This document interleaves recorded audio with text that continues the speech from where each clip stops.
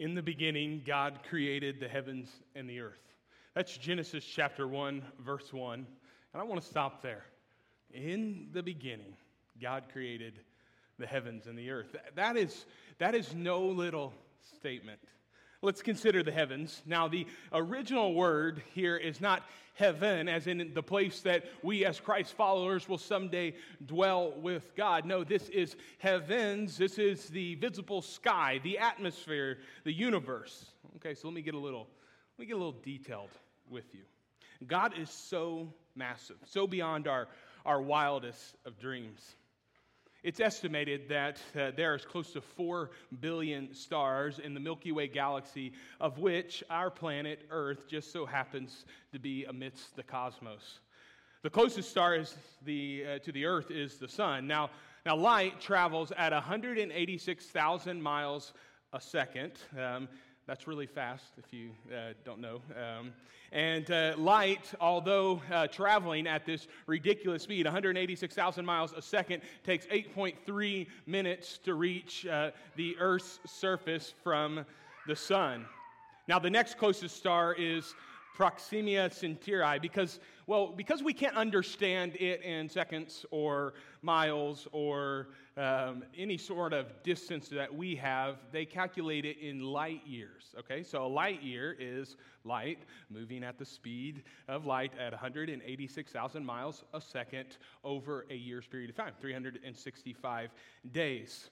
The next closest star outside of the sun takes 4.3 years for the light to reach the Earth's surface.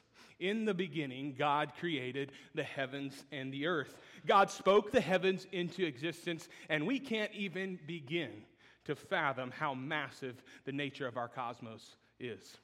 Remember the estimated 400 billion stars in the Milky Way galaxy, of which we just so happen to be nestled in? Astronomers estimate that the Milky Way galaxy is one of over 100 billion galaxies in the known universe. The heavens are gargantuan, and our God created them. Yet amidst the massive, God cares about the minute. How do we know that? God created the heavens and the earth. Now, the earth is 8,000 miles in diameter. All right, 8,000 miles in diameter. If you read the rest of the Genesis account, we understand that earth, everything on earth has been created by God, from the waters to the insect on a small leaf. Now, let me give you a little insight to how massive God is, yet how meticulous He is. If the earth was a ping pong ball, then the sun would be 15 feet wide. If the earth was a ping pong ball, the sun would be 15 feet wide. Catch this. 960,000 Earths could fit inside of the sun. But the sun's not the biggest star on the earth, or in our cosmos. Now, there's a star called Betelgeuse. Now, Betelgeuse sits 520 light years away. It makes up the western shoulder of Orion, of which we can see that star in our constellations from Earth. Betelgeuse is twice the size. You thought I was going to say the sun in this moment, but no. Betelgeuse is twice the size of the Earth's orbit around our sun. Remember the Earth? 8,000 miles wide in diameter. Betelgeuse is 700 million miles in diameter. Oh, and if you could fit the earth inside of Betelgeuse, 262 trillion Earths could fit inside of Betelgeuse. But it's not the biggest star either.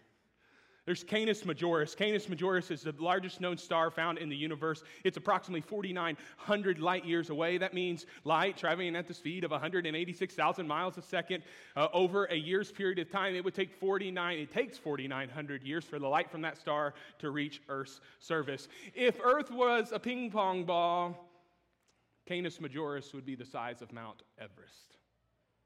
Yet amidst the massive, our mighty God sees the minute. Here's this little ping pong ball of which we sit on. Can you see yourself? God can. In Genesis chapter 1, verse 27, this is what Scripture tells us. So God created mankind in His own image. In the image of God, He created them, male and female. He created them. God created the human body in all of its glory after himself. Our bodies are a work of meticulous nature. Did you know that the average human being's heart beats about 60 to 100 beats a minute?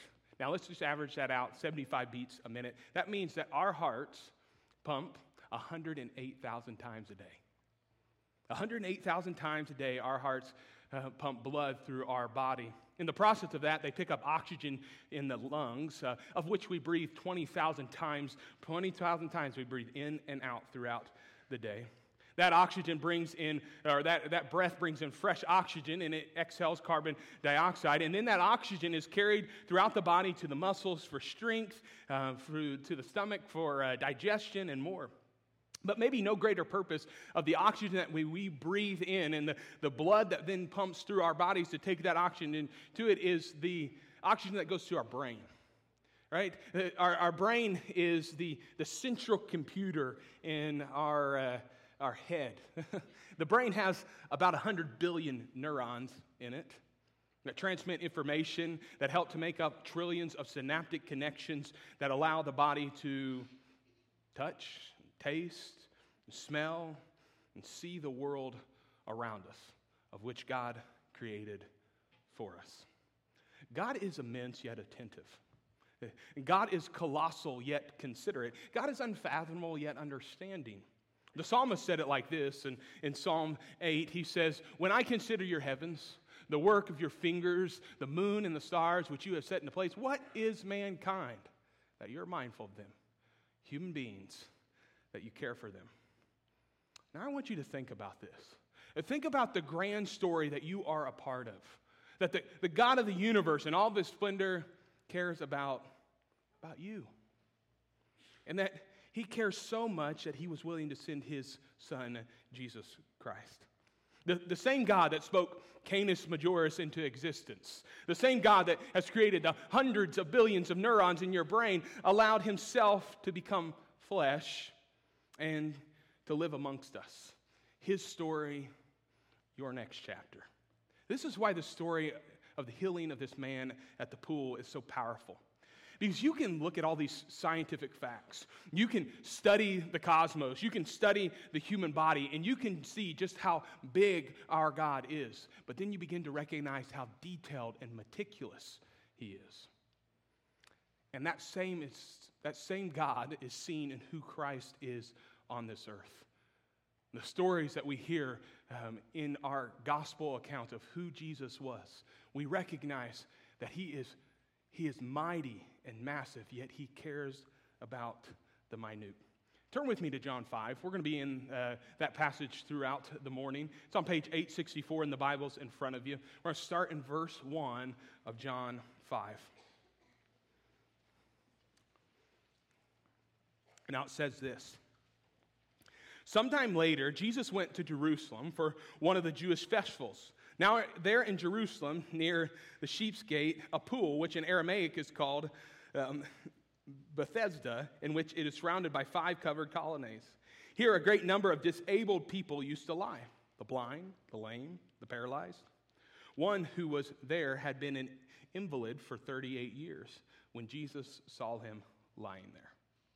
Now Bethesda means the house of the flowing. It was common in that day that a common belief that water had curative powers. Now you remember a couple of weeks ago we looked at the story of the woman at the well, right? And the water, and we talked about Christ being the fulfilling water that we need. And he talked about that to this woman at the well. More reason to understand this imagery here as well. Apparently here at Bethesda, there was maybe some underground springs. And so when the waters bubbled or stirred, it was said that whoever got into the water quickly, the one that was in there first was going to be healed. So here laid all these numbers of disabled folks. Can you imagine the sound? Like the sound of like the shuffling of feet, the scurrying to try to get to the pool so that person could be healed when somebody says, "I think the water just moved." I heard one relate to a memory he had of seeing vast throngs of people that thought the water of the Ganges River in Calcutta was medicinal, He said the only thing was just up the stream. He had seen the large sewage being pumped into the same river, but yet they thought this was going to fix them, to make them well. It seems to be a similar scene here in our story this morning. He recognizes, Christ recognizes that while this man is full of pain, his situation seems to be helpless. The limitless sees the limited.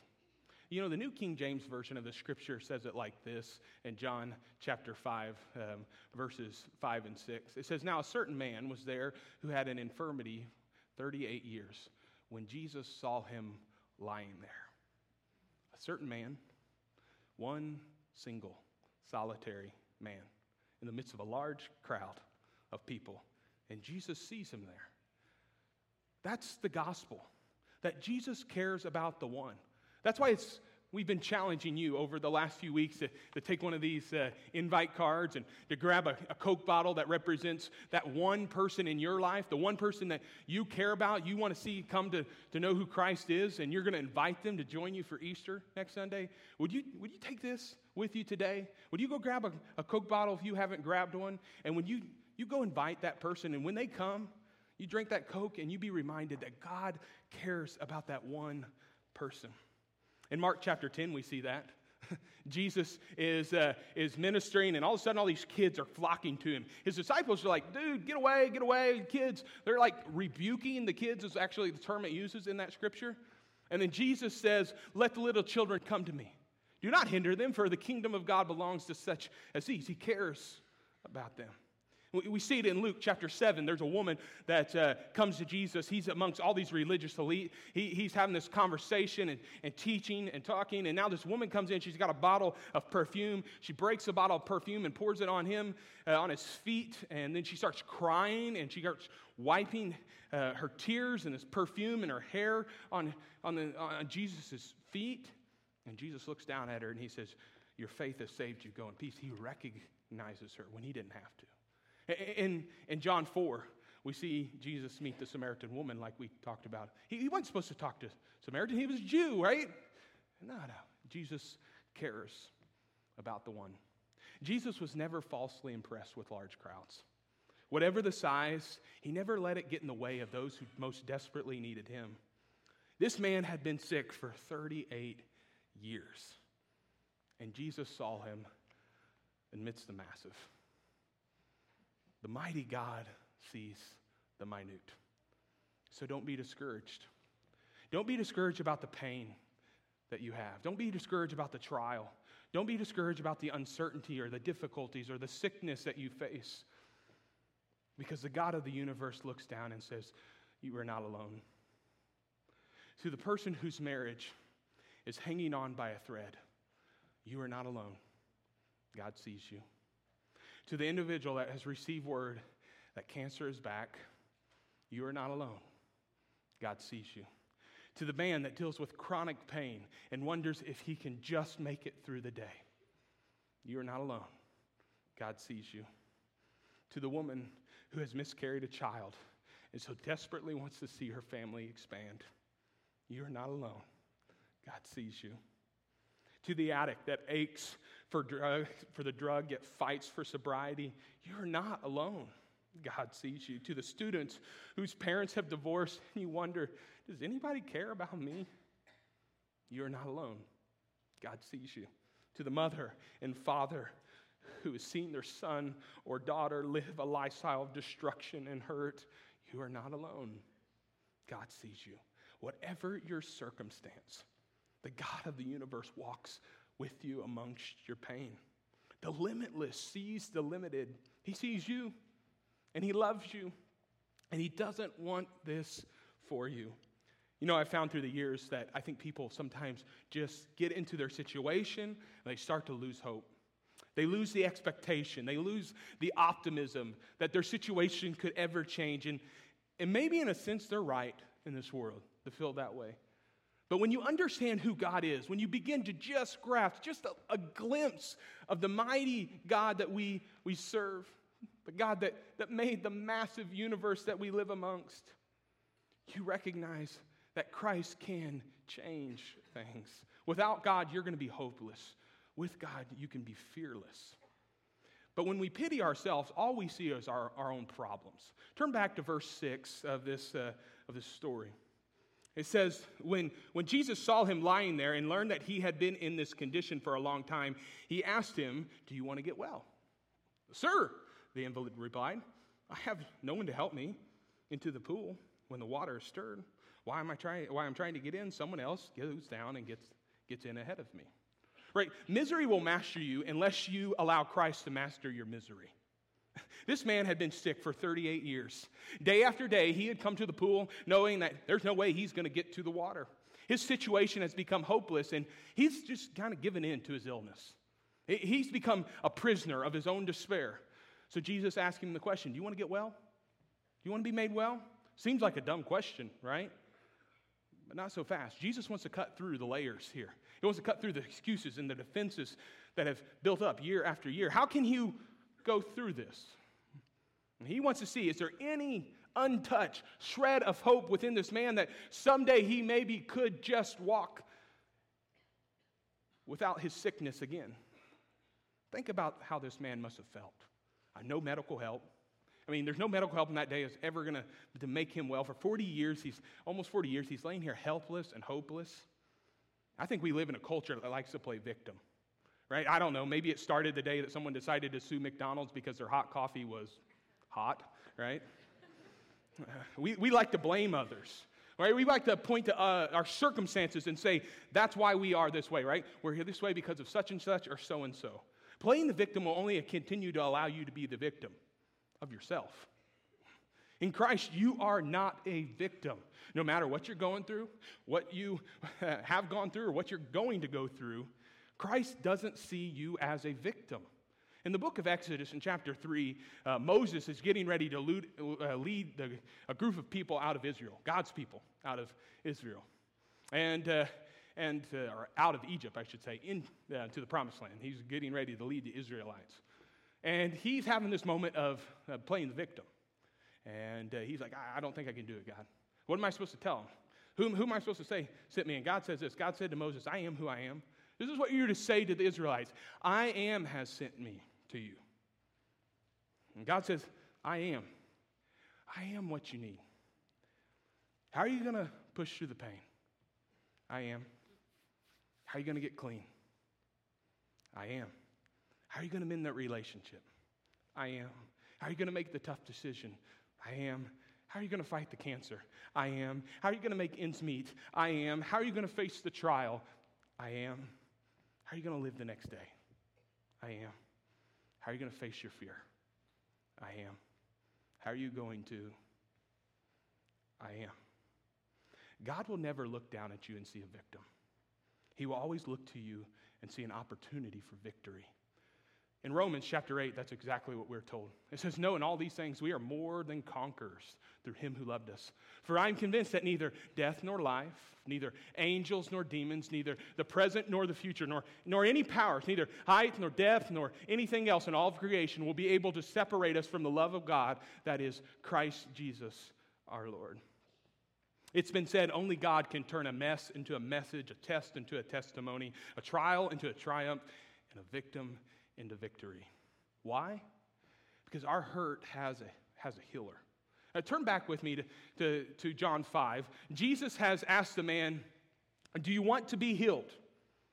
Do you want to leave this infirmity in the past?" And despite the man's belief of the bubbling water somehow bringing him hope that he had given up on long ago, Jesus looks the man in the eye.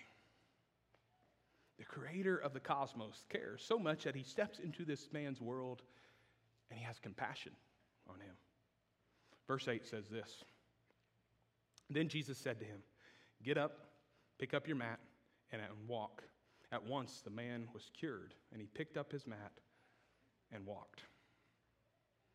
The story shows us the heart of God, that God loves, that God leads, that God hears, that God speaks, that God knows, that God sees, that God cares.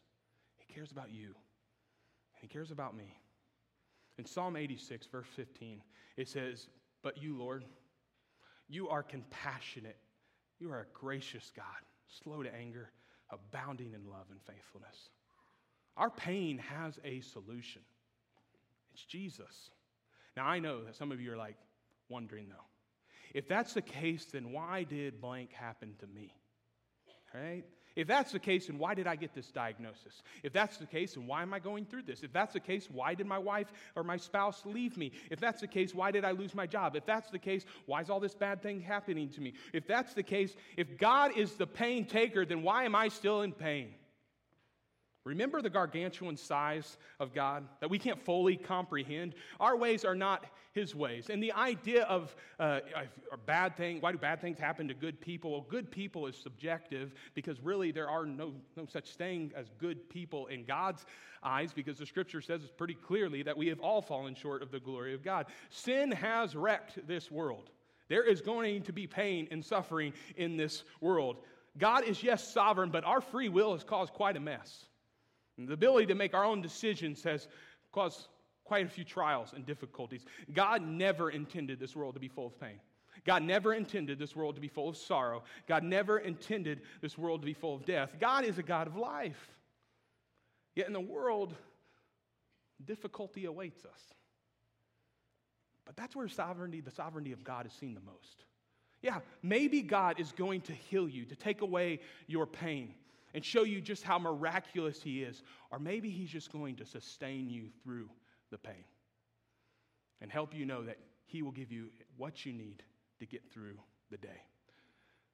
It's been said, our present circumstances may not change, but through God's compassion and kindness and love, we will receive much more than we could ever deserve. You see, it works like this. Know God, and you'll have no peace.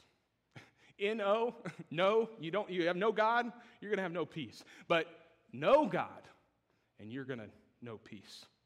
You know, this week, as I studied out this passage of Scripture, there was something that just caught me off guard. And it's something that I guess I glanced over through the other times of study through the years of this passage. And I mean, the man's sick for 38 years. For 38 years, he's defined by the sickness. He's been labeled as an outcast. He's become, in a sense, like this forgotten cause. For 38 years, he's been ignored day after day when he comes to the pool for healing. Then suddenly, this man from out of town comes in, and he says, pick up your mat and walk. And the man stands up and walks. Now, this happened on the Sabbath. The Sabbath was a day of rest, and in that day, it was considered work for you to carry your mat and walk. So all these religious leaders are upset and like, why are you walking with your mat? Who did this to you? Who healed you on the Sabbath? And the man, it's not this situation of the Pharisees. Like the Pharisees are squabbling over this thing. That's not what caught me off guard. I mean, you're constantly seeing the Pharisees try to catch Jesus in his tracks. It's not that. It's the man's response. Look back at verse 12 of our passage. It says this. So they asked him, who is this fellow who told you to pick up and walk? The man who was healed had no idea who it was. The man who was healed had no idea who it was. For Jesus had slipped away into the crowd that was there. Later, Jesus found him at the temple and said to him, see, you are well again. Stop sinning, and something worse may happen to you. I want you to think about this. And we don't know how old this man is, but 38 years is quite a time. We know the average lifespan. I'm thinking majority of his life, he's been labeled by his sickness. He's been labeled by what he has become. I mean, every day, he just seems to be this helpless cause. And then somebody tells him to pick up his mat and walk, and suddenly he's walking again, and he's not curious to find out who it is that healed him. Like, I get it. It says that Jesus slipped away. Maybe he didn't have time to figure it out. But why wasn't he like running after the crowds of people that were around? Like, who just did this to me? Somebody just told me to pick up my mat and walk, and I can walk again. Now, we find the man in the temple. I suppose we got to give him credit where credit is due. He's in the temple, most likely probably worshiping or maybe offering a sacrifice to God, thanking him for his healing. But there's still a problem. You see, we can do all the right things. We can say all the right words. We can have all the right answers, but not have a right relationship. Billy Graham said it like this: most of us know about God, but that's quite different than knowing God. For this man, we know that his relationship is not right because of the warning that Jesus gave you. Stop sinning or something worse may happen to you. Jesus didn't die on the cross just to take away our sins. Jesus died on the cross to make a way for you and him. A way for you and him to have a relationship. Christ's ransom for us was meant to return us to God. God has an unbiased opinion about sin. He hates it, all of it. He has a biased opinion about you. He loves you, all of you. He hates the sin, he loves the sinner. You see, when I think we sometimes hit this view that God is like out to get us, especially when you hear passages like this, stop sinning or something worse may happen to you. This isn't God's way of threatening us. This is God's way of warning us.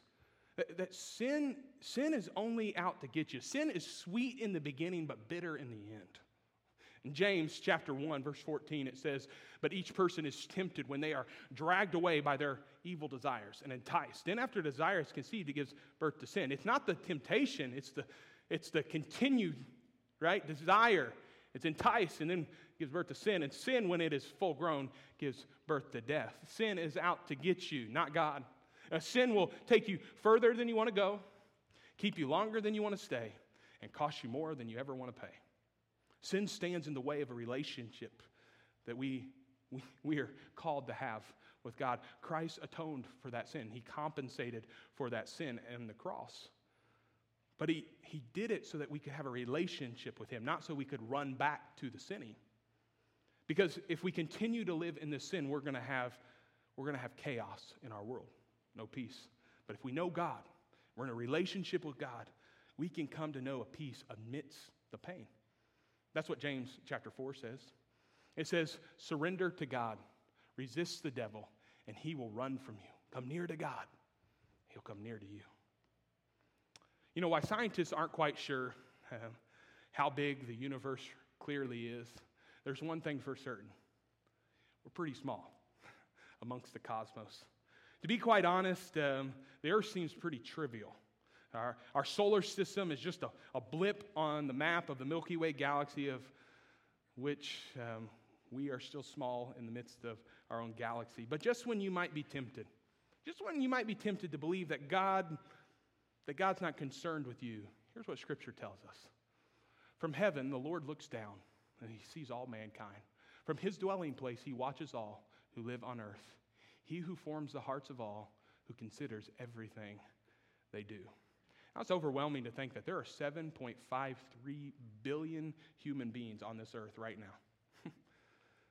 And it can quickly get easy to begin to think, there's no way that God could care about my pain. But I want you to remember, Milky Way galaxy is a spiral galaxy, and just one arm of that spiral galaxy has more stars than there are people on this earth. And God set each and every one of those stars in its place so that we could look out at it and we could be reminded that God cares for us. Amidst the massive, God cares about the minute.